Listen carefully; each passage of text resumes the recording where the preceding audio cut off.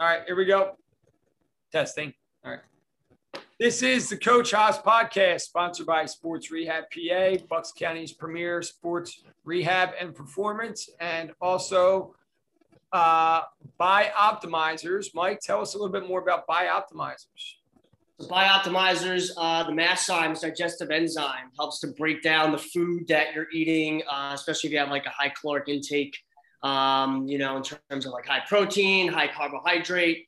Really helps to pull the nutrients out of the food, easier digestion, and make sure you're getting the most out of the amount of food that you're eating. So even if you're just, someone who's competitive, very athletic, competing, or even if you just have maybe digestive issues, you notice you have a lot of bloating, a lot of discomfort after eating such large meals, the masszymes helps to break it down. I like to take 3 before each meal. You can also take them at night. You can combine them with the probiotic, the P3OM. And Joe and I have been using them for a while now, and just having some great results. Just took the P3OMs right now. Yeah, and they were awesome enough to hook me up with some bottles. They always like to give that out to people that are promoting their stuff because it works, and they have a lot of research behind their product, and it works really well. So if you want to try them out, go to Bioptimizers and use code JUICY for 10% off. JUICY for 10% off. Nice. Hey, Mike, we have another guest on. It's another Thursday night. This is a series hit now that we've almost kind of created, almost dating back to Dr. Seward's. Then we had Trent on, then we had Kevin Martin on, and now we're bringing on the I guess this is almost like the 3-headed monster piece right here, right? This is Joanna Golden, and she goes by Joe. So this could get a little confusing if we say Joe, but we don't actually say our names on this. But anyway, she is a physical therapist and a sports specialist for this device called Dorsa-V. And it's basically revolutionary wearable sensor technology. And she's going to get into her background, how she got here, and then basically really talk about this device. And then we're going to fire a ton of questions at her like we do to every guest, to basically be informative to our audience. Our audience is growing continuously. We can see that each week. So we're appreciative of that. We feel like we're bringing out some really good value. We're bringing on some really, really positive forward thinking, people in the field. And that's the word we've been using a lot, is this forward thinking, this return to play, this gap that exactly where we sit, you and I, from physical therapy to, back to sports performance, that gap. And this kind of just really solidifies that even more. So without any further ado, we'll introduce Joe. And Joe, welcome to the show. Thank you very much. Thank you, both of you, for having me on. It's a privilege. This is good stuff. So exciting. Like I said, this kind of goes back to the podcast we did with Trent. And I guess Trent is the brains behind this, and then everyone else is on the technology side. Am I saying that correctly? Yeah, that's pretty accurate. So basically, Dorsa-V is a wearable sensor company. We're an Australian-based company. We've been around for more than 10 years. Started in Australia, then went to Europe, and then to the US. And we had a product that basically physical therapists use to get great objective data on their patients. And Trent, Trent's a physical therapist that spent really his whole career really making sure that how to assess people for readiness to return to play. And he'd done all the research on all the tests and figured out kind of a screen to use, but he was using the naked eye or videoing it with his phone. And I actually met Trent and I showed him our sensors, and he was like, oh, this is the answer to my prayers, because his tests, our sensors, and that's kind of where it went from there. So we actually developed one of our modules, because we have many different modules, but it's called the Athletic Movement Index. And Trent basically helped us develop that. So it was kind of a sort of marriage between Dorsa-V and Trent and his tests. Kind of how it started. Wow, that's a hell of a freaking story right there. That's crazy. Yeah. It was just one of those great days when you meet someone and you're like, oh my gosh, this is going to be amazing. And it just went from there. So yeah, it's been great.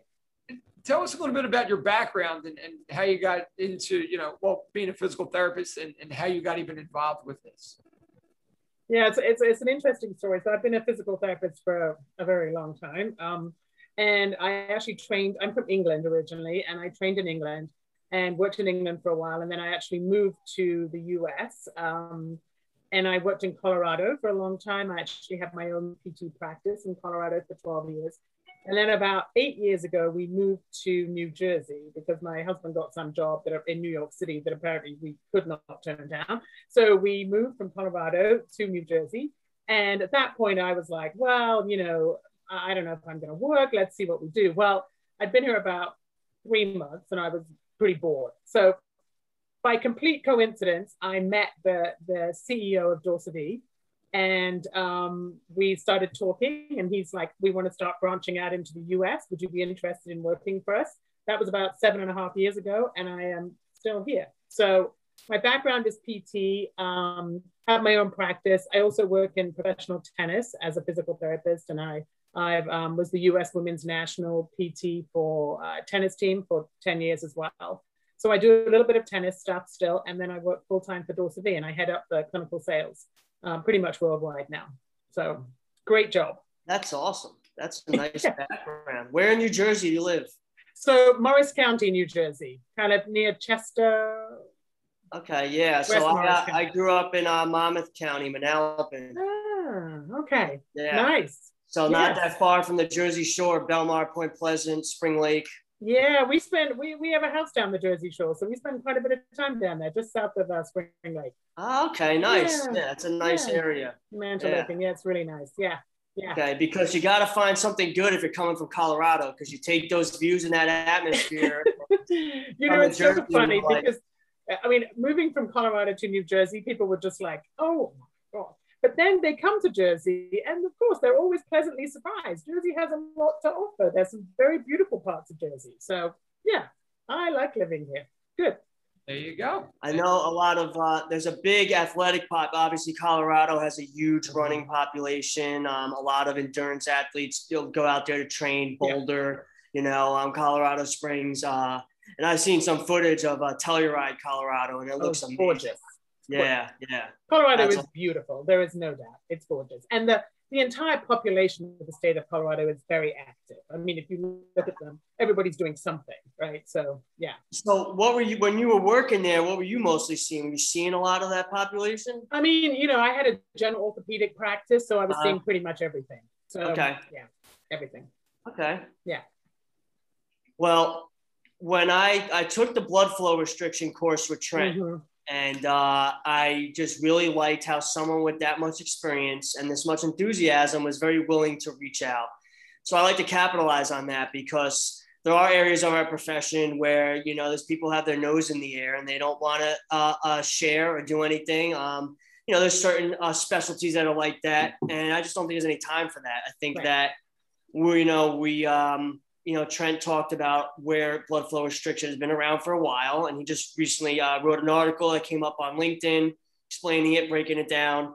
And we're looking at these things that have kind of been around since, the bodybuilding days, Arnold Schwarzenegger, but they didn't really have the parameters for it. So they were doing stuff, but they weren't really sure. Now we have research and parameters, and this could be like, almost like a next level type thing, because you see how our profession has changed. I mean, we've gone from like ultrasound, e-stim, massage, hot packs, to now we're doing a lot more manual, a lot more active corrective exercise type stuff, and there's still people out there that are operating back like in the 90s. And that's what Trent was always getting fired up about. And Joe and I were telling him, this is what we're seeing in this area. We are seeing these kids who are being treated in these facilities, and these therapists are hell-bent on these practice guidelines that are outdated. And these kids aren't getting better, but they're like, hanging their hat up on these specific measures. And I'm like, so what? It's like, oh, well, they get their arm here, they get their leg here. And I'm like, what is it doing for them? They're not back to what they need to do. And you still see these issues. And Dazzler brought us into this conversation where I was able to have a Zoom meeting with him. And I was like, we have to get you on the podcast because you need to talk about this. You've been doing 23 plus years with ACL type stuff, working with these teams. Now you're doing all this stuff with first responders and jujitsu. And then he talked about Dorsey V, and I was like, this is the future, because I've been using a lot of, Gray Cook and his functional movement systems. We used a selective functional movement assessment, and before then 2019, just that fall, I took the fundamental capacity screen, which is great, but it's very time consuming. And it gives a little bit more objectivity, but it's a lot of math and a lot of breaking down. Sometimes the patient and the parent are just like confused. And the data can come up onto an app, but they don't understand how they got to those numbers. So I have to mathematically break it down and show them the asymmetries and what this means, and then give them a cheat sheet as to where, the broad jump needs to be in the single leg, and what this means for impact control and explosive control, and why they can or cannot run or jump.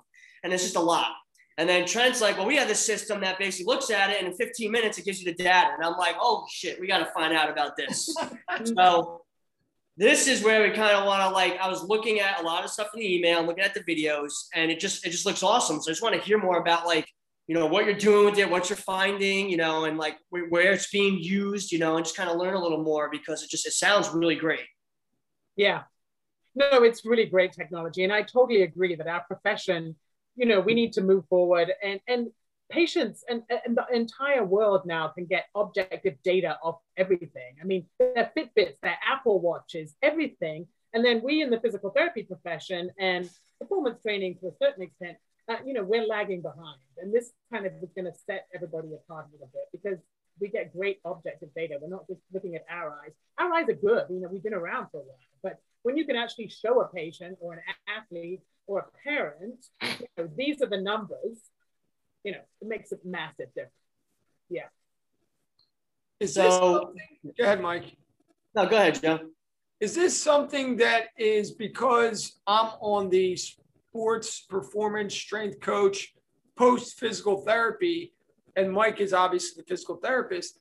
Is this a tool that can be used on either side?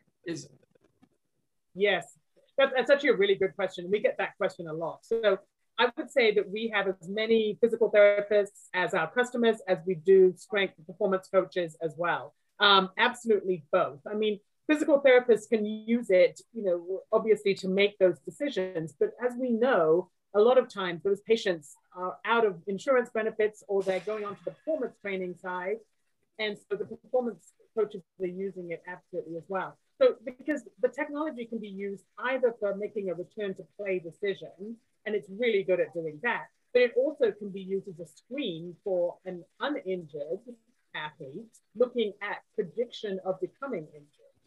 So, that if you're looking at both of those, then obviously both those two fields are perfect candidates to use it. So, if we have basically so you have a 15-year-old high school soccer player, female, comes in, post-op week 1 ACL. When would you institute the Dorsey V? Obviously, we know we got to get through different stages and stuff, but when would you really try to start implementing it? And then when would you retest? How would you do that? Explain a example of a protocol. Yeah, that's actually a great question. I get that question all the time. So basically within our technology, we have different modules. So we have, for example, a knee module, which looks at how well you do a 2-legged squat, a 1-legged squat, and a hop. Then we also have a running module, which looks at how well you run. The sort of, the overarching module that we use for return to play is called the AMI, which is Athletic Movement Index. But to be able to go through the AMI, which is a decently challenging battery of tests, and it takes about 15 to 20 minutes, you've got to be at a pretty decent point in your rehab. So you've got to be either, almost ready to go back, or are we thinking about that you could be ready to go back? So if you're going to do the full AMI testing, that needs to be a little bit later. Now, having said that, during the early stages of rehab, you're going to start doing, 2-legged squats, 1-legged squats. You might start them running on the treadmill at a certain point before you're ready to return them to the field, obviously, so we can assess their running metrics. So we have great versatility in being able to use it throughout the rehab process, and then also be able to actually use it for that final, are they ready to return to play? So as soon as they can do something a little bit functional, like a 2-legged squat, squat on both legs, bilateral squat, then you can start using the technology. Okay. Because a lot of what we run into, obviously, with insurances is the insurances don't care about these kids getting back to function. They just want to know, can this kid tie their shoe? Right. This isn't the point of having health insurance, you know? Right. So and you're looking at, you know, people getting to more, you know, the self-pay and the cash base because they want their kids to get back. They don't want to jump to these loopholes of trying to explain why a 15-year-old should be able to go and do the sports they want to do, you know? So this is, to me, it sounds like a very good objective thing because you could show them, look, this is what's happening. We're doing therapy. Now these mechanics are happening less. And we know these mechanics are correlated with injury. Right. So even, you know, so we see that. So it's kind of showing where the improvement is, also showing you if what you're doing is working, as well as if the athlete and the parent are on the same page of compliance of doing this. Right. You know, so if you're going to ignore it, it's really kind of, you know, that's your liability because you can't deny it. Because right now it's really hard. We're trying to give these parents and the athlete, you know, the information they could see. I mean, I just had a kid come in with an ACL and the mom just really couldn't understand about it. She just didn't understand what the ACL consisted of. You know, the athlete was having a hard time understanding like why this is happening and saying that this was bound to happen at some point. And I had to show them in slow motion when they were I was doing the motor control screen through the FMS. I was doing a single leg squat and then an RDL pattern. And they could see it didn't even matter if the objective measures were the same on both sides. Both sides were having, you know, movement mechanic deficits. And that's what Trent was saying. He's like, sometimes the objective stuff is good. Like these return to sport tests that they're really hanging their hat on around here is the single leg hop test. Right. And what Joe and I are noticing is these kids are just trashing themselves to get there. So they might do the 6-second hop test and get there. And the parents are like, oh, they made it in time. They made it. But the quality of movement to get there was really bad. It's like the analogy I use is flooring your car with the emergency brake on. You got there, but you destroyed yourself to get there. Right. And now we need to show them like what that means and why, you know, like look at all the things they were doing just to get to that point. This is why they're getting injured. Yeah. Yeah, it's really interesting, I think, because the objective data is useful in so many different ways. You know, first of all, I mean, you really want to look and see, are you even, if you're talking about the athlete that's about to go back to play, are you even ready? Or is there a really high chance you're going to get re-injured? But also the compliance through that rehab. I mean, we know that, especially for those teenagers, that's a long rehab. And, you know, you get 7 months in and these people are like, oh, I'm over this, you know, and sometimes they're just checking off the days till they hit 9 months or whatever we're supposed to be going back to play. But if you can show them, you know, and I've done this with people, it's like, all right, this is where you're at. I'm going to have you do your exercises really, really well. Exactly what I tell you for the next month. And we're going to retest you. They love that because that's objective data that it's not me saying, oh, I don't think you're ready. It's here's the numbers. So that objective data, and they also get video with it so they can see themselves doing the movement. You know, it's so powerful. It's powerful from a motivation standpoint. It's also very useful too, because there's also those athletes who are apprehensive about going back. And yet you telling them, hey, you look great, you know, but they're like, you just saying that. But then you show them the numbers and you're like, you're running amazing. You're running completely symmetrically. Yeah. Look how good your bad leg is compared to your good leg, which is actually a bit of an issue, which you kind of touched upon, because sometimes we do a lot of work with, you know, how is it compared to the other leg? Well, a lot of these people don't have a good leg, really. Yeah. The other leg's an ACL waiting to happen. Right. So you can't overweight to be fine out to overweight. So yeah, very powerful, the data. Yeah, we talked about that last on the last podcast with Kevin, that the good leg tends to be where potentially the issue was in the first place, and it gets overlooked. You know, I can't tell you how many times, for instance, a left ACL comes in and we have pronation or ankle collapsing on the right side, and I'm like, did the physical therapist say anything to you about? And it's like, no. And I'm like, okay, well, this could be part of, again, it could be, but we're not even addressing this now into the rehab because it's all about the insurance. Take care of the leg, and not take care of the issue behind why it happened. Right. And like the AMI module, you know, it's a battery of tests on both legs, good leg, bad leg, you know, and core control. So, basically the overarching kind of fundamentals of the AMI is that you're assessing core control. If you don't have good core control, well, bad things are going to happen. So core control and then single leg stability with dynamic activity. So how well are you controlling each leg? So you're doing the right leg and the left leg, regardless of which one was injured. We also look at ankle dorsiflexion because we know that lack of ankle dorsiflexion is obviously a predictor for injury. And then there's a bit of a fatigue element on there as well. So this is, at the end of that test, people are, even professional athletes have said, that was pretty hard, so, and if you really are worried about someone's fatigue, and you can also fatigue them before you do the test. So, there's some, but yes, absolutely. They need to be run through all of that on both limbs. Now, would you use this test? So what I tried educating the parents on after I did the FCS was, here's where you're at. And what I would do is you're going through a season, maybe before playoff time or tournament time, I would come in and test again and let's see what's going on. Let's see if asymmetries are happening. Right. And let's see what things we need to plug in for you to do to prevent an injury, because sometimes you're seeing that things are starting to creep up. We know that positional players are going to favor different sides. And, the unfortunate thing is, all these kids are doing is soccer, or whatever the sport is. It's the tournament, it's practice. I mean, some of these kids, I was talking to, someone, and they said that, the kid had like 13 games in a week. It's just insane. Yeah. And it's because they're part of like 3 clubs, and they got to do this, got to do that, got to do this. So it's just all basketball, all soccer, all gymnastics, and they're never stepping back to do these things. And really, the motor control training stuff you do, it's amazing when you get accomplished in 30 minutes. If you're actually watching the clock and you're doing sets and reps and performing well, you get a lot done, but these kids are just not doing it. So, is that something that you would do with the system? Maybe have, maybe a team or athletes come in, do it, and then maybe retest them again and say, oh, these things are creeping up. Look what's going on. We need you to do these exercises. Yeah, absolutely. I mean, obviously it can be used in a rehab setting like we just talked about for return to play. But I think it's also been incredibly powerful in like a screening of a team, because one of the other things that tends to happen is that, everybody sort of talks about ACL prevention programs and things like that. And I mean, I'll use my daughter's played high school basketball, and we had this season which was just a disaster. We had so many injuries, et cetera, et cetera. So they're like, and there was only 12 of them. I think we had 4 stress fractures. It was ridiculous. So the next season, they're like, could you come in and assess them?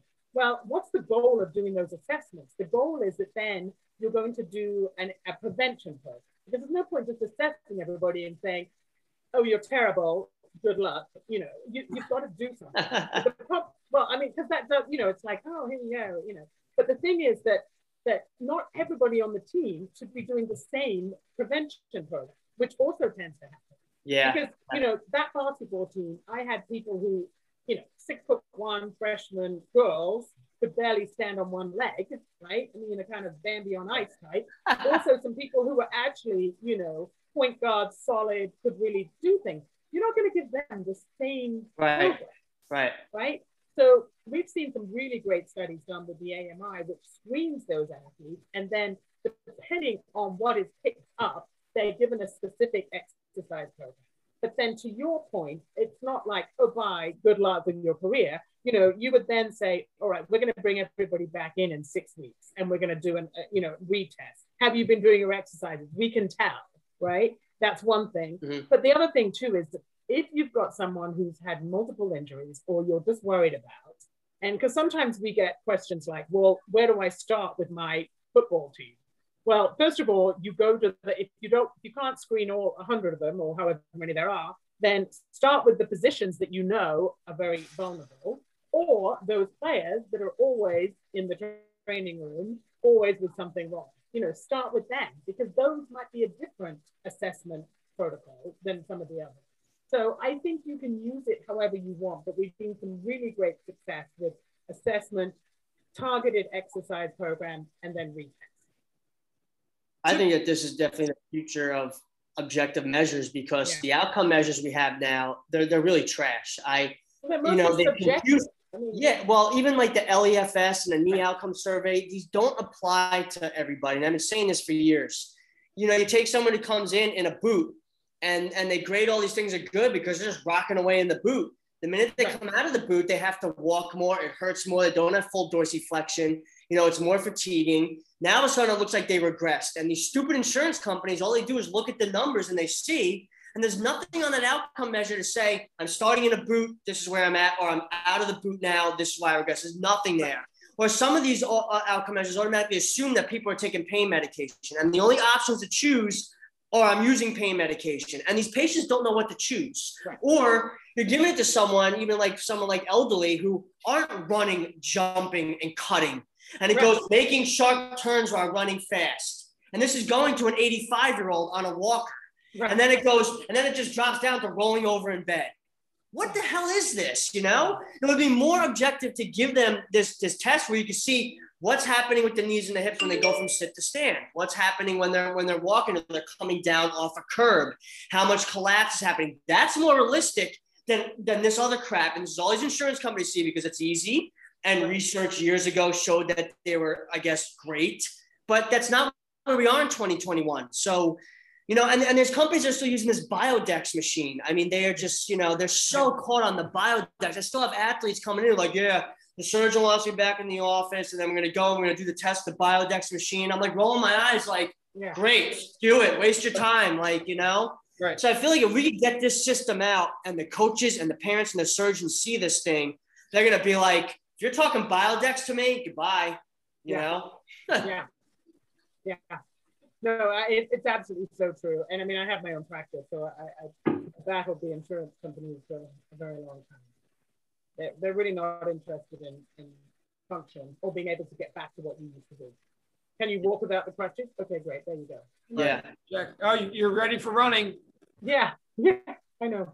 Well, so, yeah, and that's what we talked about too. With we brought on a Temple University physician, Dr. Sewards, and he was saying, you know, there are surgeons that will basically go off just, you know, objective timeline-based stuff. Well, based on the tissue healing, you could be ready to run and load. So they say you're ready to run, and that's all the parent and all the kid hears, and the blinders are on, and it's like run now. Right. But no one's looking at the mechanics, and he was saying, he's like, there's only so much we could do in the office. But that communication needs to be said. And I think that he was trying to say that there should be more communication in the physician's office saying, based on tissue healing, at this point, the tissue is able to withstand the loads of running, but you need to get cleared and look at the movement mechanics to make sure that you're running properly and all this. And that communication is just getting lost. And it also comes down on PTs and explaining that too. Yeah. This is what this means. This is what this means. And here's why.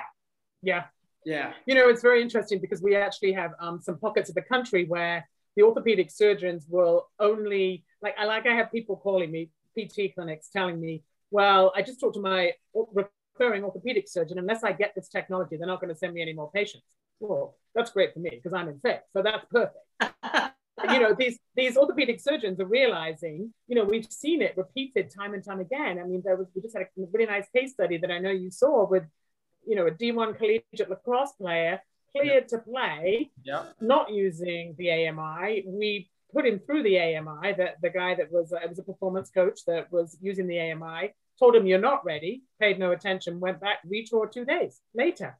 You know, and so, I mean, looking at some of that objective data, now you can still put it together with everything else that you've been doing. This is not something that you have to throw out everything else, but it just is another tool in your toolbox to be able to say, realistically, this person is ready to go. Is there, maybe you are already doing this, or maybe this is a marriage about to happen, but does the QuickBoard and the Dorsa V work together? Is that too much going on at one time? Yeah, so, and yes, I mean, we've got customers who have the Dorsa V technology who are using the QuickBoard. So absolutely, that can be all part of it. To put the sensors on while you're doing the QuickBoard, that's not really practical. One of the things about our technology is that we have, you know, it's all been validated to a very high level because you can't just throw sensors on and say, oh, these are accurate, because you really don't know. So we have FDA clearance. So to get FDA clearance, you have to jump through a lot of hoops. So we jumped through a lot of hoops initially, and all of our algorithms are validated to Vicon, which is a really, really sophisticated tracking system looking at joints, and you know, it's super sophisticated, used for research. Vicon with MRI. So we have validated all of the algorithms for the specific tests that we do. So there's a battery of tests that we run through and everything's validated. So you can use the QuickSquad as part of your rehab for sure, and potentially see improvement based on the objective testing by doing all of those things, but not necessarily using it at the same time, if that makes sense. Gotcha. Yeah. And how does it, for the audience here, they can go onto the website, dorsavie.com, but yes, kind of explain how it goes on. Like, are these yeah, like light bulbs, or are these like little, like, tell us how do you wear this? So they're little wearable sensors. So like your Apple Watch is a wearable sensor, your Fitbit's a wearable sensor, but we've made these plastic wearable sensors which are about 4 inches long by 1 inch, and they're very light, but at the same time, very sort of durable plastic. We put those into a little plastic holder, and then there's a double-sided adhesive that sticks onto your athlete. So for the AMI test, for example, we put 2 on the low back, because the first test we want to look at are how well can you do a plank. So we want to measure what's happening in your low back, or the lumbar spine for the technically minded, while you're doing a plank. Can you hold that position? And the sensors the data comes straight off the sensors into a Surface tablet. So there's no wires, no leads, no nothing. The data comes off. Our newer version of the technology is Bluetooth. The original version was ANT technology, which is what Garmin used. And so the data comes streaming straight off, and it picks up literally every degree that you're going to move in your lumbar spine.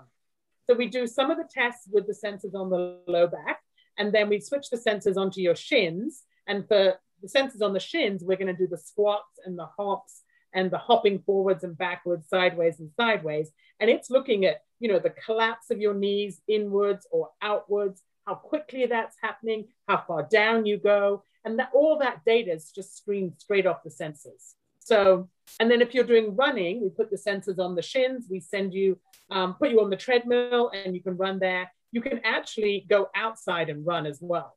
In fact, you can put the sensors on and you can run for up to 24 hours outside, come back, and we can offload the data. Because we get the runners who come in and say, well, I never run on a treadmill. I only run over ground. Yeah. So, okay, then we can send you out, with the sensors on too. Wow. So, yeah. How did you decide? Yeah, we both talked at the same time. Are they rechargeable? Yes. So they basically have a docking station, and the sensors go back in, and then they recharge. It takes a couple of hours to charge them, and they last 24 hours. So, yeah. How did you decide where to put the sensor when you were developing this, or was that Trent? Yeah. So, so prior to Trent, we already had a knee module where the sensors were on the tibia. And there's some people, okay, I'm a physical therapist. I'm not on the tech team, but there's some super, super smart software engineers, biomechanists that figured out how to get the data off the sensors. And by putting them on the shins, you can see what's happening at the knee, what's happening at the hip, that kind of what's happening in the leg, really. So we already had the knee module and the running module, and the sensors were on the shin. We also had the low back module where the sensors were on the back, obviously. So we had that kind of fundamental part of it down. And then with Trent's specific tests that were all research proven, he did all the hard work on figuring out which tests were reliable, reproducible, specific, all of that. And then we just used our sensors, for the plank, the side plank. We do body weight squats looking at the lumbar spine. Are you controlling your lumbar spine, your low back, as you're doing a body weight squat? Are you shifting from one side to the other? And then we looked at the legs with the sensors on the tibia. Is it always the same tests, or will you get creative with something? Like, will you watch them squat and then see where they're doing, and then maybe, I don't know, load them up with heavy weight and see what happens, or add some external stimulus, or you always just keep the standard? No, it's actually a really good question. So basically, the algorithms are based on the specific tests. So we know, look, these are movement sensors. In those sensors, there's a gyroscope, a magnetometer, and accelerometer. Now, I could put them on the dog and they pick up movement, right? Because they don't know whether it's the dog or an athlete. Yeah. But at the same time, we haven't calibrated the dog moving around. So we need to stick with these specific tests. Having said that, you could do a squat. We know the squat is accurate. Absolutely. Load them up, do something different. So you can tweak it a little bit within the battery of tests. So you could essentially say, all right, so at day one, the regular squat, you had X amount of deficits with this, and then did some training, the squat improves. Now we, I don't know, fatigue them first for the squat. We saw the deficits. Then you maybe retest, you see now with fatigue, it's better, but we're adding resistance. Now when they have to move weight, you see the deficits. That keeps justifying under some type of load, you're still not good. Your motor control improved for the movement.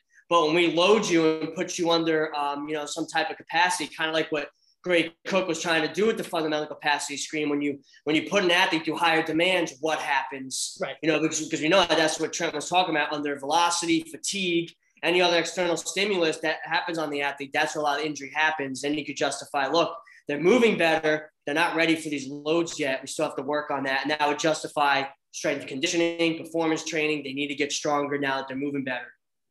Yeah, absolutely. I mean, you can be as creative as you want within the parameters of those tests. And actually, that brings up a really good point too, because one of the things that we've looked at is, you're doing a squat, like a single leg squat. We can measure how far down you go. Because first off, because if I squat to 5 degrees, 10 degrees, I might look really good with my valgus varus control. That's not functional though. That's not what we're going to be doing. So you need to see how far down they're going.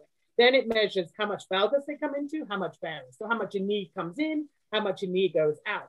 The other thing it measures is the speed of that, what we call the frontal plane motion, which is the side to side. Because if I've got a knee and I come into, let's say, 10 degrees of valgus, and my knees come in together 10 degrees, but I do that really slowly, that's a totally different force and potential injury risk than if I do that in a really high speed. So I'm like really wumping that knee into the structures. So that speed of that frontal plane motion, you can sort of see it with the naked eye if it's really bad, but you can't quantify that from today until 4 weeks later, right? So that's where some of those numbers just are, really important. Now, one thing I will say, because people often ask me this, it's like, well, do I throw all my other tests out the window? No, absolutely. You don't have to throw all your other tests out the window. Some of those tests are objective, off the distance, or something like those. Those are objective already. Now, the quality of movement is a problem, as you've already alluded to, but you can do what you've been doing, but then you can add on this technology as well. And it's technology that, okay, let's face it. I'm a physical therapist and I'm not in my 20s. So my tech skills are probably, right? I mean, we're not tech gurus necessarily. So the fact that I can use the technology and PTs can use it, performance coaches can use it, it's easy to use technology. Otherwise, it's not going to get used if it's too complicated and too techy, right? And you get an easy to read report. It spits out a report as soon as you finish testing, which you can show to your patient, your athlete, the parents, and it's pretty easy to read. So wow, that's great. So when going back to when you're saying you put them on like your shin or the back, how do you know exactly where to put it on the shin? Is it a certain amount of centimeters or inches down? Like, how do we know that? No, that's a really good question. So, I mean, technically it's mid-shin, but you don't want to have people start measuring people's tibias and dividing by 2. So we have fancy rulers and templates for the back that are based on someone's height. So let's say someone's 5'9", there's a ruler that starts right inferior medial malleolus, so right on the inside of the ankle, goes up the shin, says 5'9", stick it right. And then on the back, similar, we put the lower one right on the sacrum, the PSIS, and then we have a color-coded template based on someone's height that tells you where to put the other one. So super quick and easy, and the goal is it to be reproducible into a tester reliable as well. Gotcha. I don't want any of my Marine friends to get upset, but we call that Marine proof. Oh, there we go. Yeah, it's Marine proof. So it's real simple. Okay. Yes. Okay. Joe's Navy, so he's talking trash to the other disciplines. I wouldn't want to trash the Marine. So no. If you say Corpsman, sometimes it gets you off the hook. It just depends on the certain Marine. Okay, but anyway, it is Marine proof, so that's good. We now know that. So there's a template that comes with it, and you just basically stick it right inside that based off of the height. So do you get different I I guess, different slides for different heights. Yes, exactly. All the accessories come with it, and it's all color coded, and it tells you exactly. Wow. This is super simple. Yeah. Super simple. Now, Joe, have you done any research? I mean, are you still in touch with how maybe they're doing stuff in Europe? Being from England, because Joe and I, we're in this. There's a Facebook group, and we see with ACL injuries, and we see how there's disparities between the U.S. and Europe and how they're doing stuff. And even though the U.S. is supposed to be the leader in stuff, we're finding that a lot of research on advances are coming from places like Australia, Switzerland, Sweden, and other parts of Europe in how they're doing stuff. And I'm just curious if you're seeing differences, or if you have done any research between European, athletics versus U.S. athletics. Yeah, that's actually a really good question. And I'm not so in touch with everything that's happening in Europe. I mean, most of our research around the AMI has occurred in the U.S. Now, obviously, as a physical therapist, I do, I know that the British physical therapists are extremely well trained. I'm just going to put that out there, as are the Australians, and they're all very research based. So I'm not sure there's a massive difference. I mean, some of what we've seen, most of the research on the AMI is coming out of the US, but and their approach, obviously, different healthcare systems can be a little bit different too. We don't want to get into that kind of worms, but that can be a little tricky. Now, is Dorsey V, do you guys have any affiliations with any colleges, major high schools, anything like that? I mean, where are you guys kind of, positioned so far, so people kind of have an awareness, to kind of maybe look or ask for it, Yeah, so, I mean, basically our biggest customer base is probably physical therapists with performance coaches in a close second. We have a fair number of collegiate teams that are using it. So definite number of collegiate athletics that are using it. And we also have some professional teams that are using the technology as well. It's hard for me to talk about all of those because they pay us rather than us paying them, but we do have football, basketball, mostly football and basketball, professional teams. Yeah. Okay. Nice.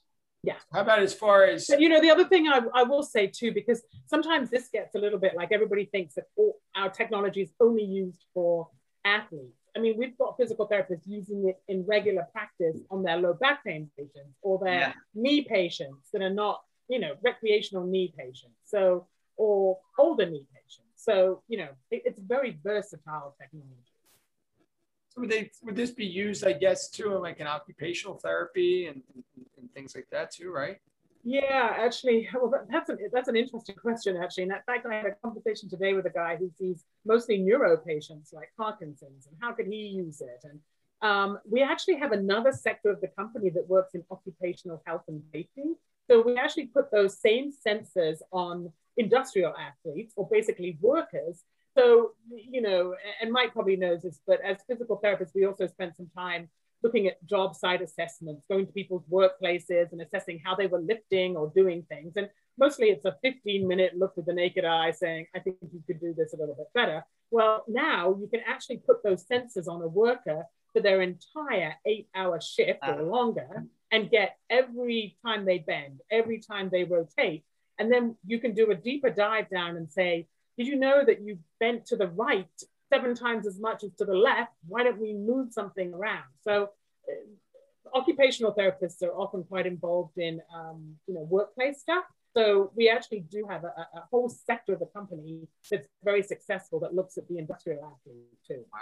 So is there something where you could put these sensors on an athlete and have them maybe go through drills or a practice or something and then get that data and see what's happening? Or is that a little bit too much complex? Yeah, it depends a little bit what they're doing. So if you're doing running, we can do some running straight line stuff. One of the slight issues with wearable sensors, and I don't want to say it's an issue because then that sounds sort of negative, but we have a gyroscope in there. So if you want to do like cutting things and all of that kind of stuff, the gyroscope starts going a little haywire. Gotcha. So we can do things, because one of the things people say to us is, okay, so my athlete is running great on the treadmill. We can look at symmetry of load. So have they got equal weight on each leg?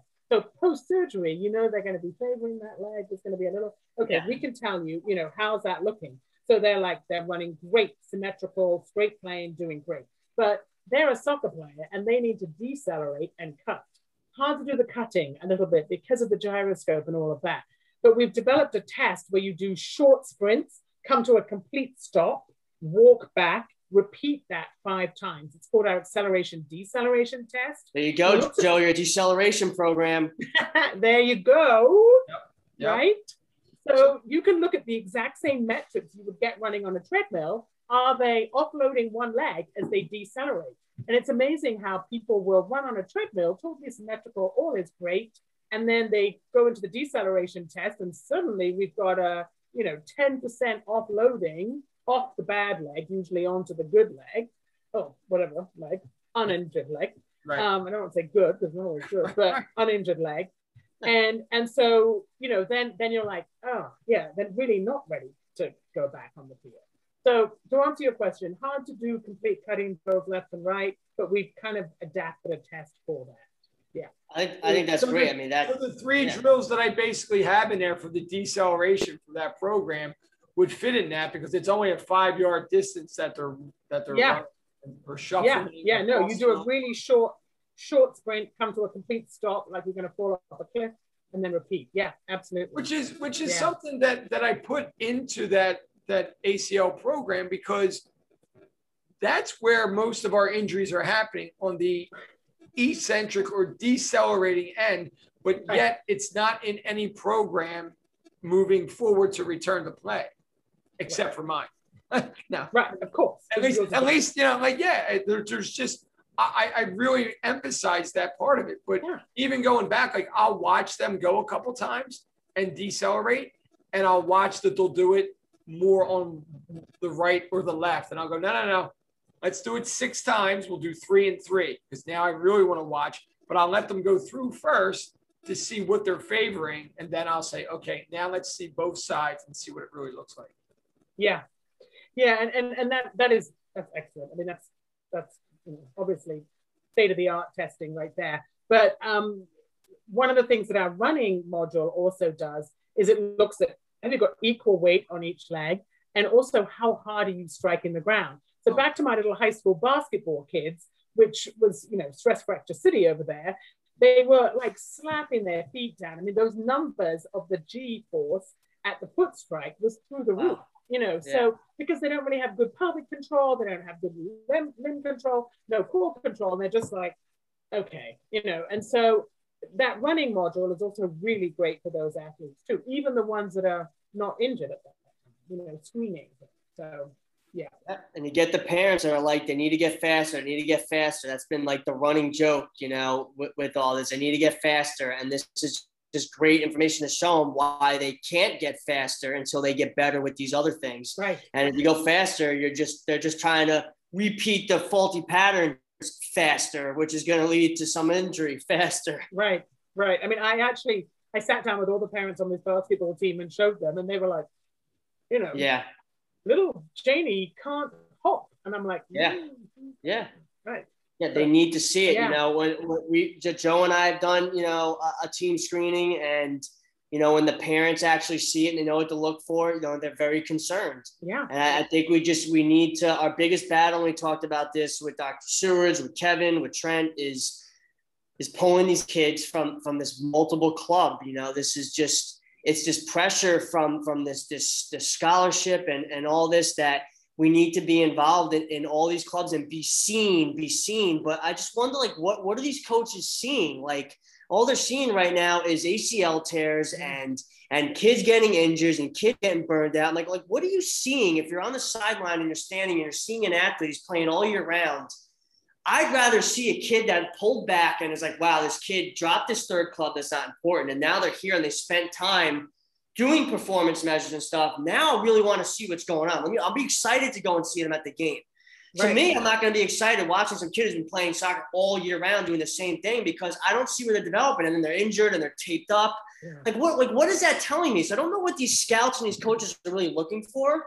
I mean, I'd really love to get some of them on here to hear their mindset, but I know that when we do talk to some of them, they are lacking education. They want to know more. So I don't know where the disconnect is and what. I think that actually it would be great to have some of those coaches on too. And, you know, I had kids that I've got one playing volleyball in college, and my kids, because I'm so obsessed about this, you know, they played 3 sports through high school, right? So my volleyball in college played club volleyball, high school basketball, and high school tennis. But, and if you talk to the college coaches, they always say, oh, we want those kids that are playing multiple sports, blah, blah, blah, blah, blah. But then the reality is playing multiple sports is really difficult. You know, that they say that. Right. But then when it comes to it, it's like, no, you can't play, you know, you can't leave the basketball match. Right. We need you, one of the better players. Yes, exactly. So, but it's been shown over and over again that the people that do multiple different sports and are not specifying and, you know, getting sport specific in one sport at the age of 8 are going to do better. But I think, I think that the parents, they want to keep the kids involved because they don't want the kids just hanging around and getting involved in stuff, you know, and I've said this you know, a number of times, you know, that they don't get involved in doing stupid things or getting bored or drugs or just sitting on their phones, and they want them involved. But, you know, and they're like, well, you know, they really like the sport. How do you tell them they can't do it? Well, first of all, who's the adult here? You discipline on everything else, and now you need to discipline them on this and say, look, like, you know, I know we're learning, and this is where the education comes in. We know what is healthy for you and what's important. And part, if you want to be this high-level gymnast and you want to be this and you want to do this, that part of it is trying to maybe pull them out for a couple months and say, okay, well, we're not just sitting around doing nothing, but we're focusing on maybe a strength and conditioning program. These are things we're going to do, and we're going to do this because this is going to get you better, and this is part of it. And I say to all the kids, I'm like, you're playing all year round. You're basically like a professional athlete. You're just not getting paid. Yeah. So if you want to train at that high level, you need to do these things, but we don't have the information to show them. So I feel like this equipment is something to show them. This is why you need to drop the third club and do this. But it's like, you know, my wife said to me sometimes, she's like, well, cheerleading's all year round. How do you do that? And I was like, no, there's a period of time where there's quiet time. And even if it's like 2 months, if you have them focus on a diligent program, you could get a lot done in 2 months. You know, and especially for some of these things, it's really working on stability, some strengthening. A lot can be done there. I mean, even, you know, anaerobic conditioning can improve, you know, in 4 weeks. You know, we're not, you know, I mean, it's different for endurance runners.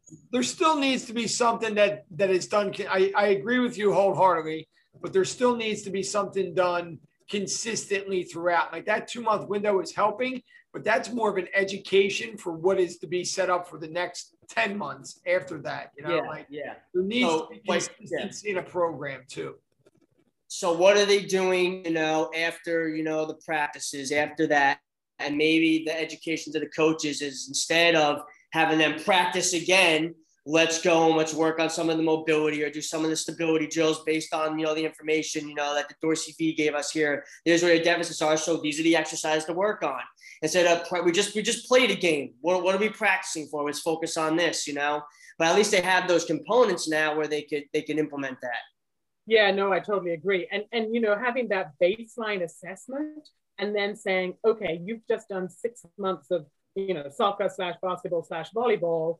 What's happened to that baseline and how is that looking? Or you've grown, you know, 4 inches in the last 8 months. This is going to look completely different. But you keep doing a baseline and then base your training off where the deficits are, objectively.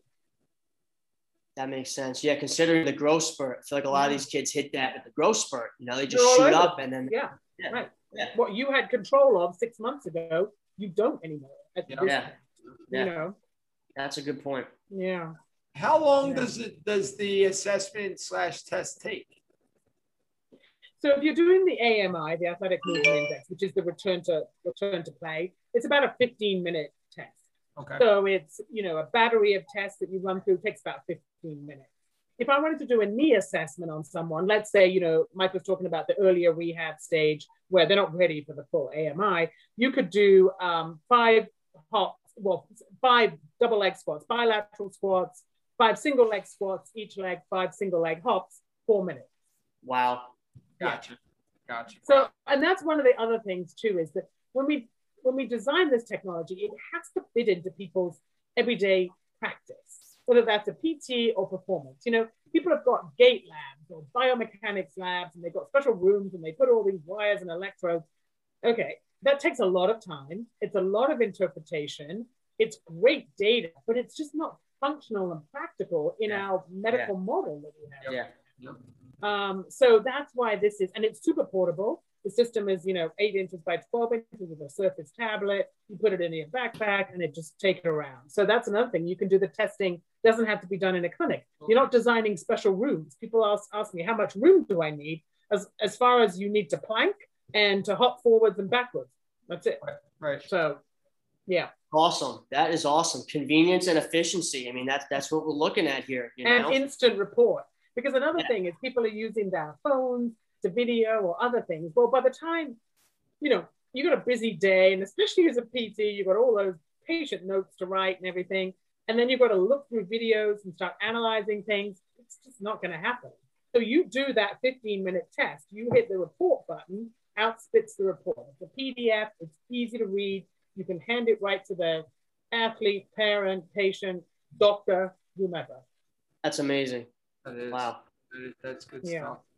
It's definitely the way of the future. We have to get objective data as clinicians. That just has to happen. Yeah. And that's the direction that the profession is going, looking at reimbursement for objective measures, but even for strength and conditioning and performance, a lot of those models are cash-based because insurance is more pay for that. But then, parents want to see what they're spending the money for. If I'm going to spend all this money, first of all, what am I getting out of it? Okay, I see why. Now they got to be on the kid.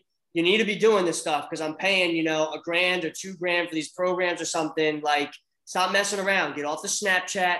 Do your exercises. Right. Exactly. Exactly. Yeah. It's true. No, it's true. Yeah. So look, I have 3 questions I'm going to fire at you. Okay, we'll go one at a time, obviously. But so we do this with a lot of the guests that come on, and part of the podcast is about the curiosity. So what are some things that are like, it could be, obviously through the Dorsa being like, what are some things that are kind of keeping you awake at night right now? Well, me from a professional standpoint, yes, you don't need yes. to know anything Yes. else.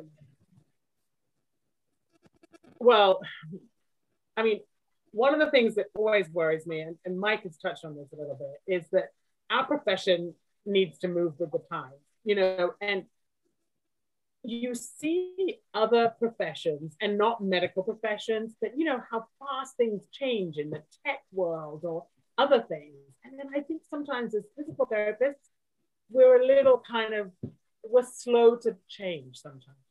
And I also, to me, as a physical therapist and as a clinician, my biggest pet peeve is the inability to be able to clinically reason through things. And not just, sometimes as a profession, we're like, you do this, you do this, you do this. No, you have to think. Every patient, every athlete, every person that comes in front of you is completely different.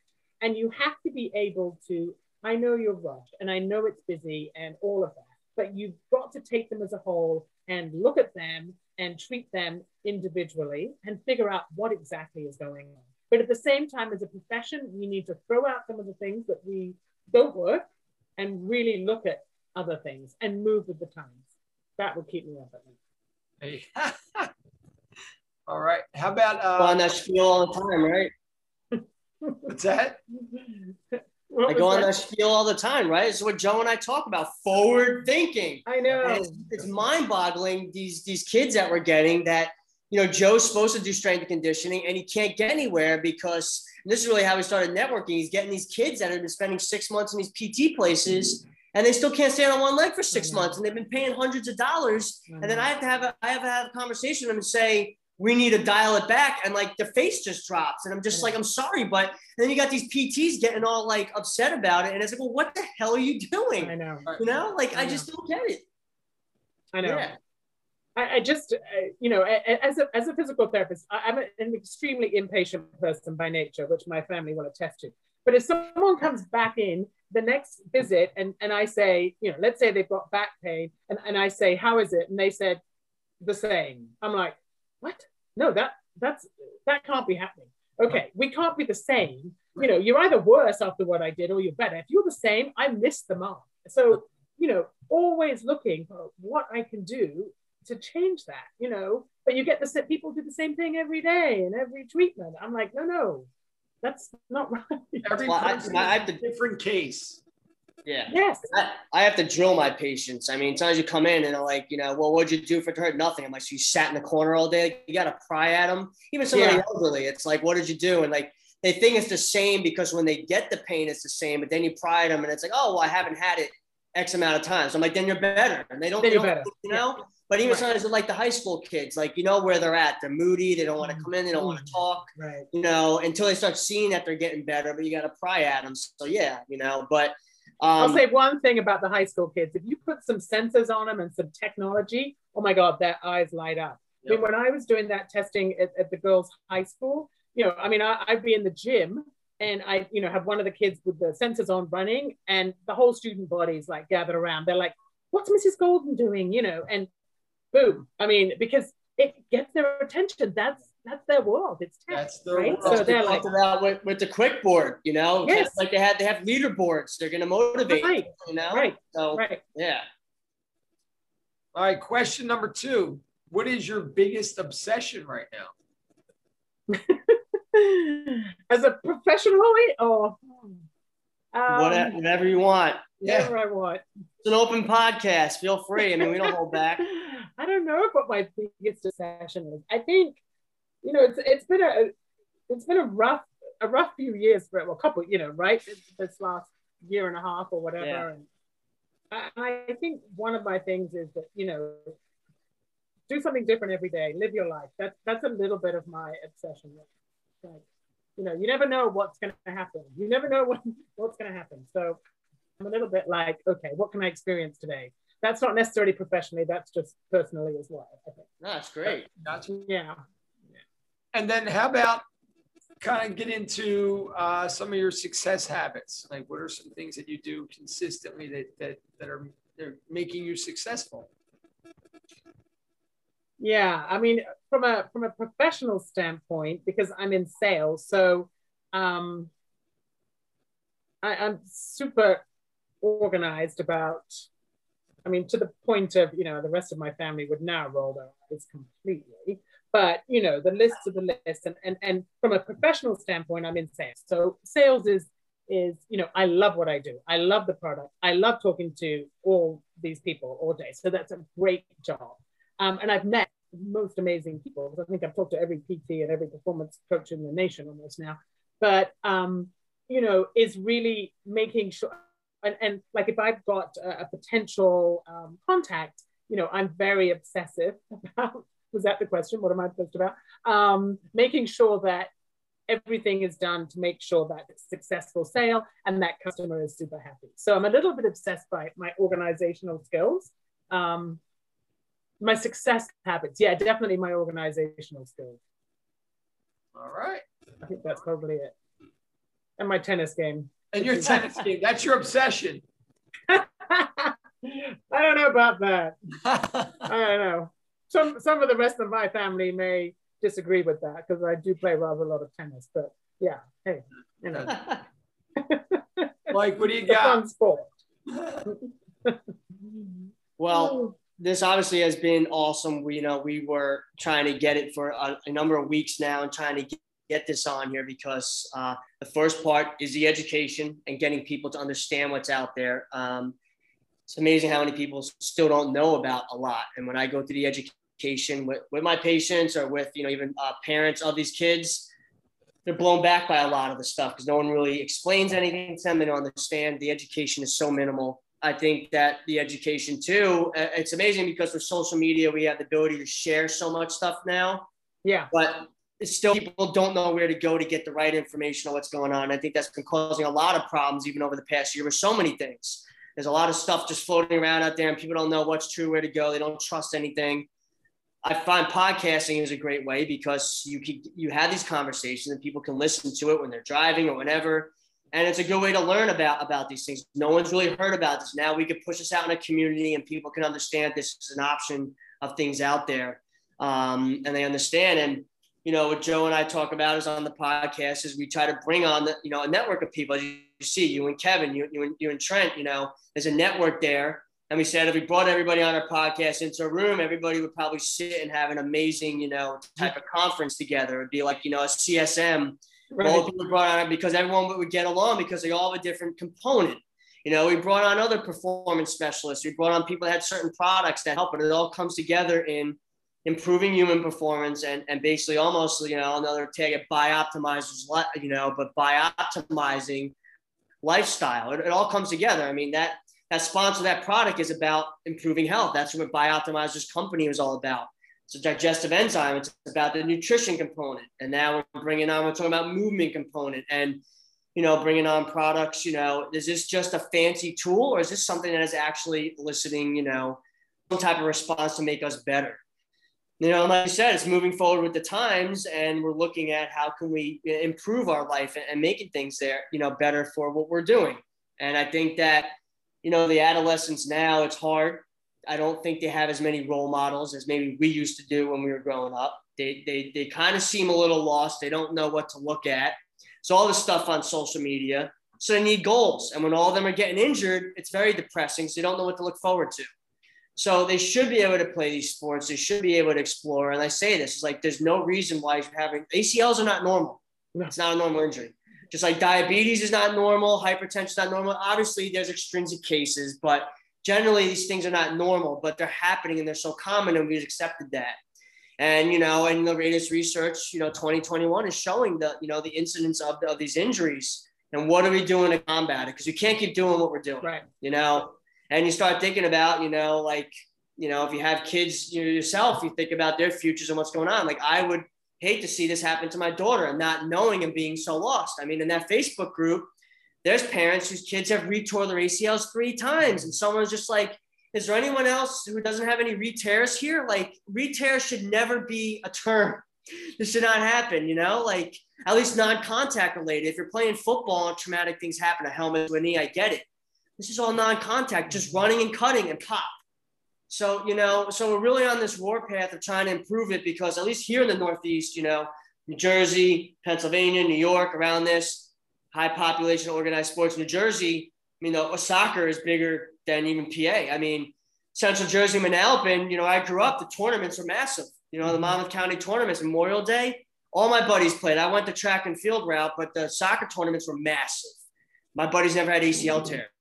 Never heard of that, you know, never heard of that, you know, so that's what we're really trying to improve. And we want to be able to get people within this network, the education. So when we talk to surgeons and coaches and parents, they see we have all these people that can pull through. You know, here's Joanna with this information. Here's Trent with this information. Here's Kevin with this information. There's all these people that are saying the same thing. And they all have these resources and the science behind it. This isn't just some dude in his basement, you know, spinning up some crazy craft device or, you know, something they're selling on QVC or something. You know, no knock on QVC, but I get patients that bring in some things and I'm like, where did you get that? Like, you know, like where's the science behind that, you know? Like you could buy anything anywhere these days. Remember the shake weight, you know? Yeah. Like, so like at least this stuff has like background behind it. All the things we're bringing on here has like a foundation behind it. It's not just some weird thing you got somewhere and it's okay, like, what are you using behind it? There's science, there's objective measures. That's really important because we want to see if I'm going to make you use this, here's why. And I think that's how we're going to improve just, you know, as human beings, as athletes, performance, you know, so we just have to get the information out there. So that's what this is all about. So, I mean, this has just been awesome for you to come on and we're going to try to share this as much as we can and get it out there, you know. Thank you. Thank you guys for having me on. It was so fun. Love it.